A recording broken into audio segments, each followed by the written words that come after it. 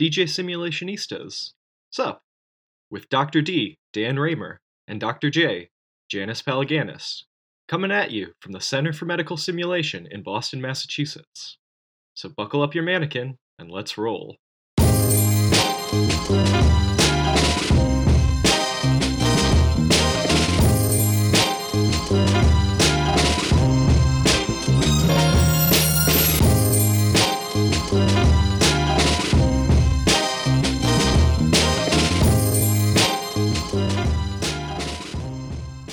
Welcome to DJ Simulationistas. Sup? You're here with Janice Palaganis and Dan Raymer. Sup, Janice? I have a little surprise for you and all of our listeners. We have a guest person on our show today. I love surprises and I love guests. We have Dr. Susan Farrell, who we're going to refer to as Sue. She's here with us. She's the Director of Continuing and Professional Development in the Center for Interprofessional Studies and Innovation at the MGH Institute. You'll like this, Dan. Her background's actually in engineering, just like you. Oh, wow. Did you know that? Yeah, we'll have to give each other the sign. No, because then I won't know what you guys are talking about. Yeah, we have a secret sign, Janice. That's not fair. Watch out. And then she went on and studied medicine, and her clinical training's actually, like me, in emergency. But you also studied medical toxicology. You were at a college in Pennsylvania, right? I did my residency and fellowship outside of Philadelphia, and then I came back to Boston in the late 90s. Go Eagles. How do you feel about that? You're hurting me. Sue's been working, she worked at Harvard Medical School for 20 years as the Director of Student Programs in the Emergency Medicine Clerkship at Brigham and Women's, and then got her master's in education, which is awesome, at Harvard Graduate School. And your focus was in assessment and evaluation methods. Mm-hmm. Yes. Welcome, Sue. Thank Welcome. you. Thanks for having me. It's a very impressive resume. I especially like the engineering piece of it. That puts you on a good foundation. Yeah. Well, we're gonna start talking our secret language. When I was a young adult in college, my father was an engineer, and I was always asking him for help on my engineering work. And so my sisters would walk around saying, all they ever talk about is J omega, J omega, J omega this, J omega that. And so that's part of our secret language. Well, I have to say that I probably think like an engineer, but I talk like a teacher. Oh, good. So, Dan, the reason I asked Sue to join us is because Sue is putting together an amazing conference on interprofessional education and leadership in interprofessional education. And we're going to be working together, I think next Friday, Sue? Thursday afternoon and Friday. Yes. Yeah, I'm really excited. Maybe you can tell our listeners a little bit about what that is, and then I'll let you know, Dan, why. Okay. So shall I tell you a little bit about what we're doing? Sounds great. I've been very interested in how to get healthcare professionals across different professions to come together more easily in order to not just work next to each other, but to really work in an integrated fashion as a team. As you know, that's how we practice in the emergency department. We don't always do it perfectly, but I think it's worth bringing people together to explore why we don't always do it perfectly and how we can be more attentive to our relationships in order to do a better job together. And that's married with the attention to patient care as well as our own learning. So that's what we're doing next week. And we're so glad to have you joining us from CMS. So I've been to a lot of conferences in my career, and I always love them, and I always feel like I get a lot out of them. But I wonder if they change me. The essence of my question is, you do this conference, you're tackling a subject which I've found to be just an impenetrable mountain. Everybody talks about interprofessional education, working as a team, and they're all for it on the outside. But when you actually get into it, they don't really understand it or want to or do it or something like that. So I'm wondering why you think having a conference on this topic will be helpful. Well, I think there's so many things that I'd like to say. First of all, I think the reason that we wanted to think about this is because it's not enough for leadership to rest with the people who have all of the titles. We really feel, and I personally feel, that leadership is a characteristic and a quality that we need to intentionally empower in everyone who cares about where we work. We're using this as an opportunity to be introspective ourselves and then to learn from other people who specifically research how to bring people together in order to leverage their diversity in order to do a better job and to really uncover the assumptions that we have about ourselves and our organizations that probably hold us back unintentionally. And so we've planned a group of speakers who know about healthcare but aren't in healthcare so that they can help us to look more at ourselves and think differently about who we are. So it's always great to have people from outside your field. And I think that's a technique that is really effective when there is maturity in the people who are receiving it, the maturity to be able to say, huh, I can learn something and apply it to some analogous situation that I face. What I see so often is that people in healthcare are not very mature, that they easily dismiss others, that they kind of say, how does that apply to me? Or that work in aviation or in, nuclear power plants or the chemical processing industry, but they just don't understand healthcare. Mm. My interpretation of that is that we are so set in our ways and so closed that we're not willing to open up and listen to other people. How do you soften them up? How do you get them to actually take what these people from outside are saying and do something about it? I think the way that we're going to try to soften them up is we're going to ask people to reflect on something that is intensely painful and real for healthcare professionals. And we have Professor Bruce Avolio, who researches authentic leadership, walking us through our own reflections on what happened during and shortly after the Boston Marathon bombing, which was an event that affected our entire city as well as the nation. But many of us who are in the room were actually care providers during that event. And remarkably, people during that tragedy were able to drop all of their specific boundaries and roles in order to come together on behalf of these victims and survivors of that tragedy. And there are so many success stories that have been told about that event.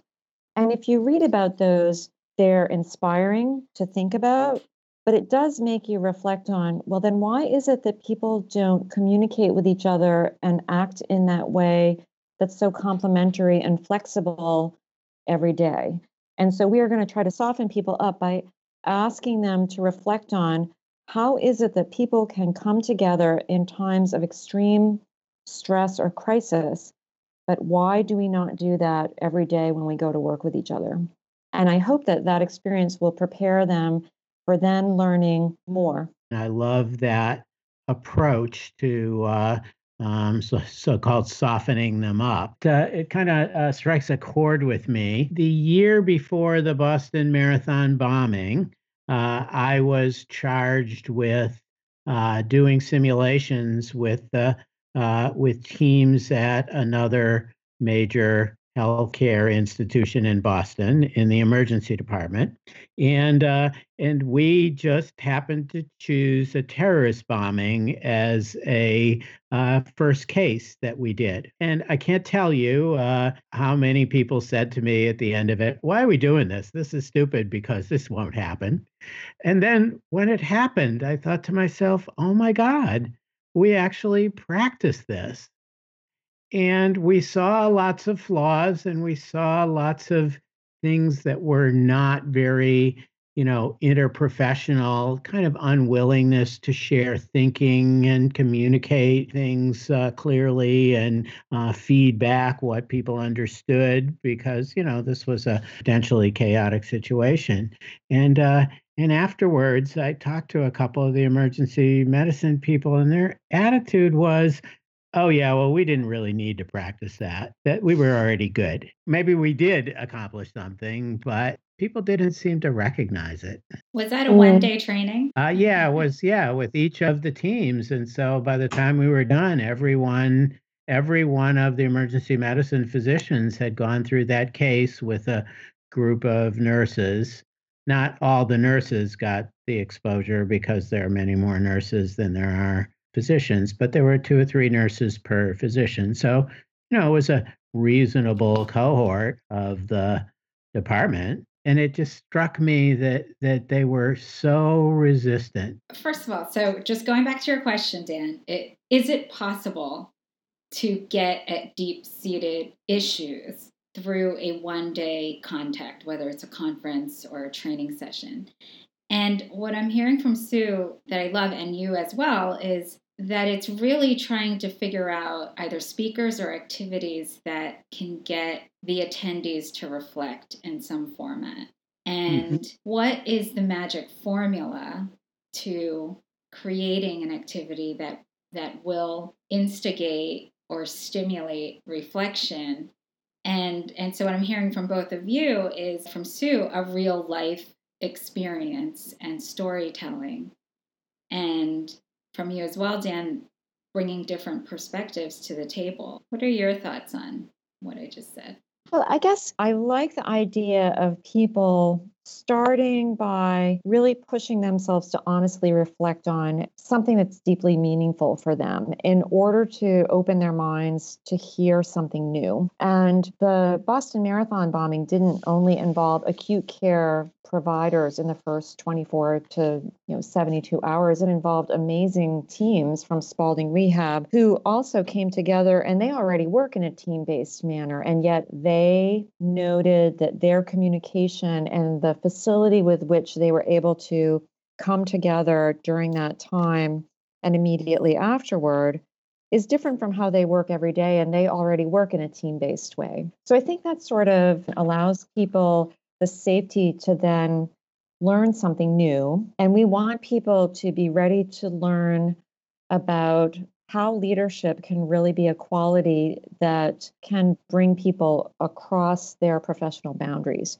So we have a speaker who's coming from University of Cincinnati, Professor Donna Schrobo-Mason, whose research is all about the hidden fault lines between diverse groups of people and how to recognize environmental characteristics and behaviors that activate those fault lines and cause people to pull away from each other rather than coming together. And her work is not in healthcare, but I see a lot of parallels in terms of environmental factors that cause us to draw away from team-based practice and to protect what feels central to us. And I think that we can learn a lot in healthcare about how to span those professional boundaries in order to make people feel safe and valued within the team. If we can teach people something new that they haven't tried before that exists elsewhere outside of healthcare, I think that we would move them one step closer toward new learning during that day. That's our intention. So it sounds like they're going to be given activities. Dan, I think that also speaks to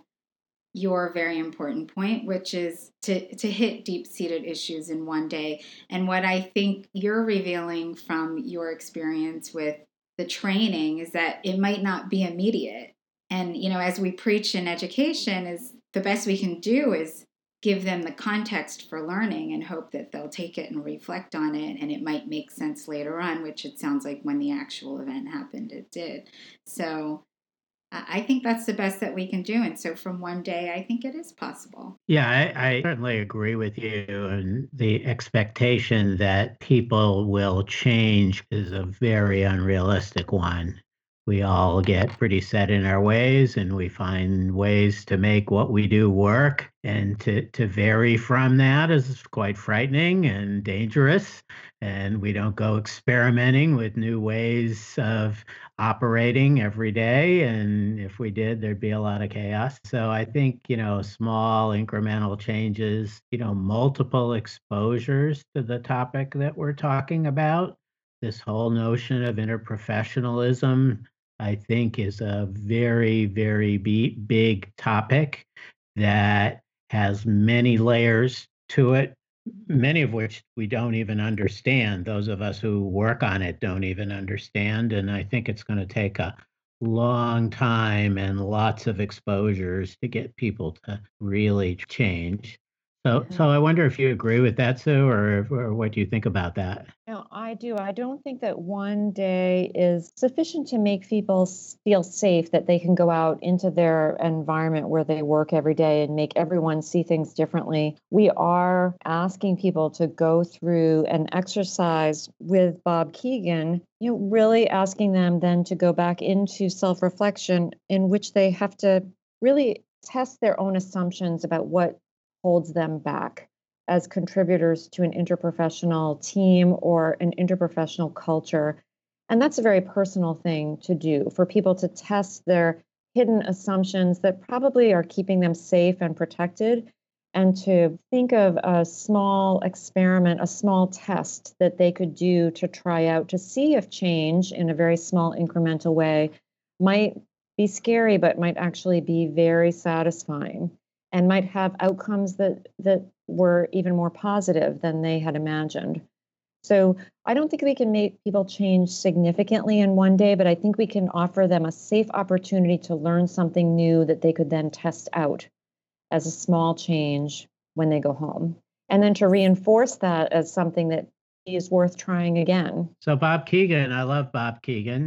Maybe you should tell our listeners who Bob is and what he likes to do. I love Bob Keegan too. He's a professor from the Harvard Graduate School of Education whose area of research is in adult development. And he's very well known for taking people through this activity, Dan, to help people to understand themselves better in order to make tests of new change. So I just want to put in a plug for simulation as a follow-up to this sort of thing, because you ask people to, implement this tiny change. They need to practice it. And so one way to practice it is to go home and practice on your pet fish and talk to your pet fish in a different way. The real test is in the actual clinical environment, where you might talk to a colleague differently than you would from a different service or a different discipline, or a patient's family might. And so, the scary leap from practicing on your guppy to practicing on your patient's a huge one. And I see a role for simulation as the bridge to be able to practice doing new things in a safe way, in a safe place, in order to feel more comfortable to pull out those guns and use them in your practice. And so thank you both for talking about my favorite topic, interprofessional education.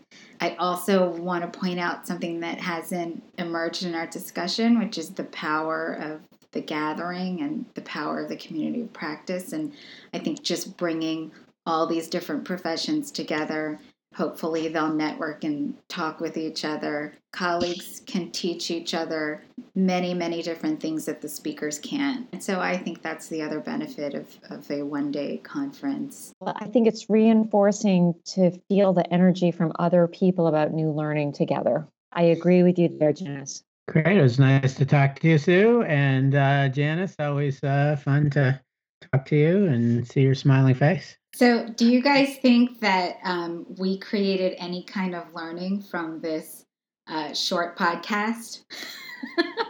I think we learned.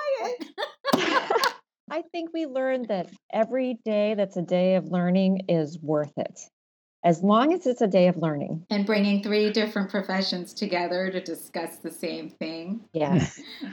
I'll buy that. Bye. Thanks for joining.